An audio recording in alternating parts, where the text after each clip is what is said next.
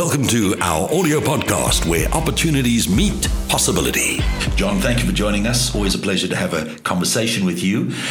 You've got some great ideas as to where the market is currently, right now, in the property sector, in the finance sector, in the innovation sector, and I know you have some thoughts. Well, probably got more questions than answers, Craig. You see things happening, and I think all of us we're sort of guessing as to how they're going to pan out. And I mean, the one is obviously online retail. It's progressed visibly since lockdown gave it a bump up. But I think it seems like we're behind from what I read. We're behind the curve in terms of the US and Europe and so on. Right. It's probably to be expected. But they've probably got more connectivity and internet. Logistics. Yeah. But anyway, I mean, it's definitely, you've seen it progress here, and you see a lot of these supermarket motorbikes running around with the grocery shopping. I think the one big shift, though, that hasn't necessarily happened yet is that sort of last mile delivery challenge being addressed. It still seems as though supermarkets, for instance, are delivering from the retail store itself. Yeah. For the time being, I guess that makes sense. Online retail is probably not the biggest focus for them. It's a relative sideshow. I'm guessing that the majority still come to shop at their supermarkets. But I guess that keeps evolving. And eventually, but in the same spirit, I mean, the ShopRite Checkers 60 app is just phenomenal. Sure, I think that's a game changer. Yeah. Sure. They're certainly getting geared up very nicely for it, and they do a great service. But as the market becomes more online and less in shopping, I'm guessing that then it moves to more type of depot setup where DC. Actually the delivery starts to happen from the depot itself, and there's more of these dotted around and not from the retail shop itself. Interesting observation that, because I mean, in Australia and different parts of America and in Europe, people shop for the day. They don't shop for the month. In South Africa, we still kind of shop for the month, and we still do weekly shopping. And so in Australia, they kind of shop per day. In parts of Europe, it's equally per day. They go after work to the stores and they buy what they need to buy. So we are still figuring out that convenience factor right now. Well, I would have thought by now a lot of us would be for the day, or for a few days maybe. But, with these convenience retail centres that have arrived all over the place. I can remember, strip malls. I've lived in Boskruin, Randburg for 21 years. And when I first arrived there, I mean, the convenience centres weren't what they are today. They weren't that sort of quality.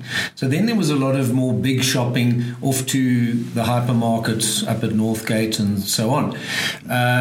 But I haven't been there for years. The convenience supermarkets around my area now are so fantastic. So they all receive these upgrades. The parking's better. The retail store is better. Everything about them is just far better.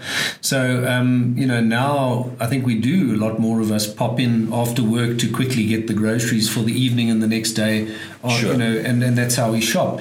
But now, of course, a lot of us don't drive home past the supermarket from work anymore, and the online orders are getting ever more convenient. You're seeing a lot more of these little motorbikes around delivering now.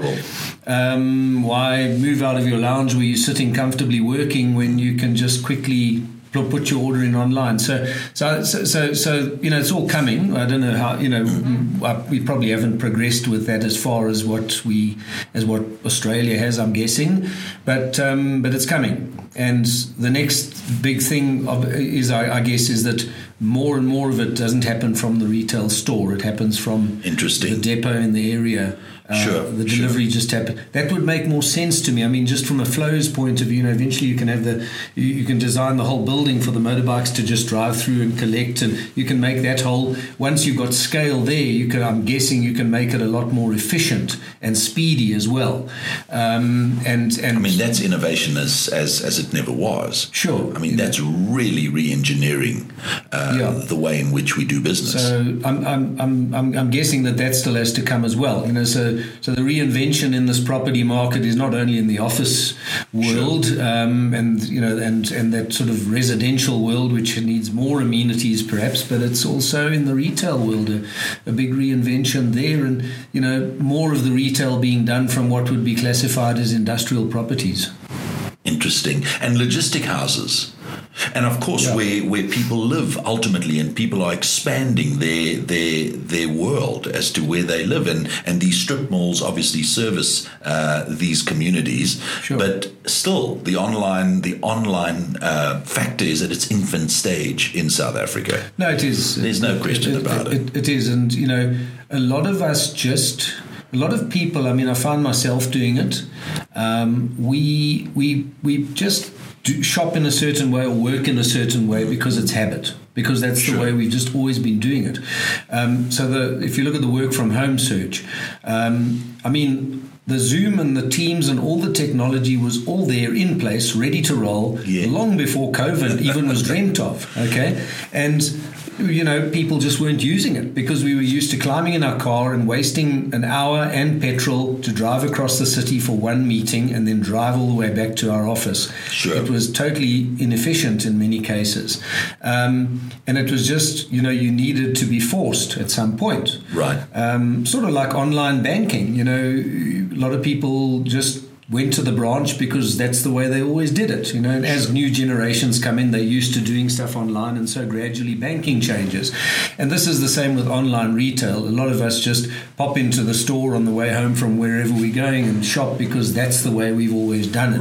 Right. And once you, for some reason, get pushed onto an app, or you realize that it's cheaper to do it that way, or it's more efficient, and so you get this jolt, and you get pushed onto it, and you suddenly realize, but hang on a moment, this is incredibly more effective. This courier just pitches up with my purchase from wherever, from Take-A-Lot, or and I don't think there's ever any looking back. It is just, that's the way. And it's so quick going today. I mean, if you have a look at when this really kind of launched a few years back, it took a lot longer to get your product. Sure. Now you're getting your product in hours. As scale, as the economies of scale come to these businesses, so they can lay out more last mile depots, whatever they're called, nearer to your home, and they can do it more effectively with scale. So, and I think that's the way retail shopping, like grocery shopping, will happen as well. It'll get even more efficient. It's pretty good now already, but it'll get even more efficient and speedy and a well-oiled machine the more people do it. Where does the experiential retail come in, though? I mean, there are bricks and mortar buildings that say, well, listen, we want to go online. We do have to have that as a component to our website and part of our strategy, but we also don't want to lose the traffic. So there's also opportunity now with technology to make the whole retail experience, the live store retail experience, which is bricks and mortar, come alive. I think there's a missing opportunity as well. Different to what the convenience factor is, because there's still people that want to be in an immersive experience. Well, and there's a lot of products, these sort of low frequency, expensive purchases where you want to try the thing out. You want to try it on, or you want to try it out, or you want to speak to someone with expertise who can explain to you what this model's advantages are to that model. So and of course, I mean, when you buy a television set, I mean, would you right now buy one online, or would you want to go into a retail store to just view the screen? I want to go into a retail store that has great service in terms of being able to, staffed with people who have all the expertise about that product and can tell me properly. Yeah. That's what I want. But is the consumer not more versed now than ever before? I mean, that's the problem or the challenge, that when you walk into a store, you often know more than who you're talking to, because if you really studied and looked at them, you could know more than who you're talking to. Well, you do in many cases, because the person you're talking to is not necessarily always well trained. Yeah. So that's another challenge. The online challenge to retailers is to improve the quality of that in-person service, and also to upskill the consumer, and to upskill the staff that serve the consumer. The in-store experience, I see, will get much better. Yes. Because it has competition.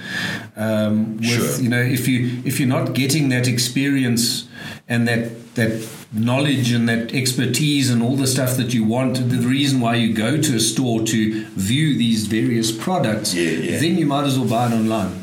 Well, a lot of what I'm seeing is that, especially when it comes to television sets and high-tech equipment, you want to experience the look and feel, you want to see the quality, and then you may very well buy it online. And you want to talk to someone who knows the product. Yeah, so you want to have that engagement, but you may very well say, well, you know what? Unless they deliver, or unless the price is equal to online, now I've seen it, now I've understood, I'm just going to buy it online. So, I mean, I'm noticing that these retail stores are busy. And I'm noticing that the online market is massive, and it's just ever, I mean, it always used to be a small percentage of the retail bricks and mortar, but that percentage is ever increasing. No, it is. There's no doubt about it. And no, it's challenging times for retailers. I think it'll make them stronger. It's the same with office space, where I'm saying exactly the same thing. Is you're going to have a smaller office market, but the office market you're going to have, I think, is going to be of a much higher standard and quality. It's going to really be, because it's going to be compelling. Because it's competing with work from home. It's competing with your lounge. The precinct of your home, where you've got kitchen, you've got comfort, you've got all things happening at once. Competitive pressure is a good thing. So I think you're going to see some impressive office buildings and office designs coming out, and exactly the same with retail. The retail you're going to see is going to be of a much higher level. It's going to improve even more. Look, our retail's been pretty good in this country for many years. It's been one of the better sectors when you talk about quality. But I think it improves even more. But also a smaller, retail property will be a smaller part of total property stock. Right. We can see that already in the building stats. I look at the share of square meterage that is planned and built for retail, for office, for industrial. And for many years now, we've seen the decline for, a few decades, we've seen the decline in office spaces share. Right. That's an old trend. More recently, probably 5 to 10 years, I'm not quite sure exactly, but since after that consumer boom of pre-2008, somewhere the share of new retail space being built has also started to decline. And industrial space's share has started to increase. Makes sense. There's got to be a compelling reason for you to leave your home, whether it be recreation, whether it be business, whether it be acquisition. People are spending a lot of money on their properties right now, on their comforts more so. That's why the whole online market is booming for comfort. But for me to leave the comfort of my home, it's got to be compelling, right? And that's again, it's got to be compelling, and that's where the challenge is right now. And there's a lot of consumer products which make the home ever more comfortable. That's the thing, and ever more convenient to work in, to exercise in, to sleep in, to the consumer goods for the home get ever better as well.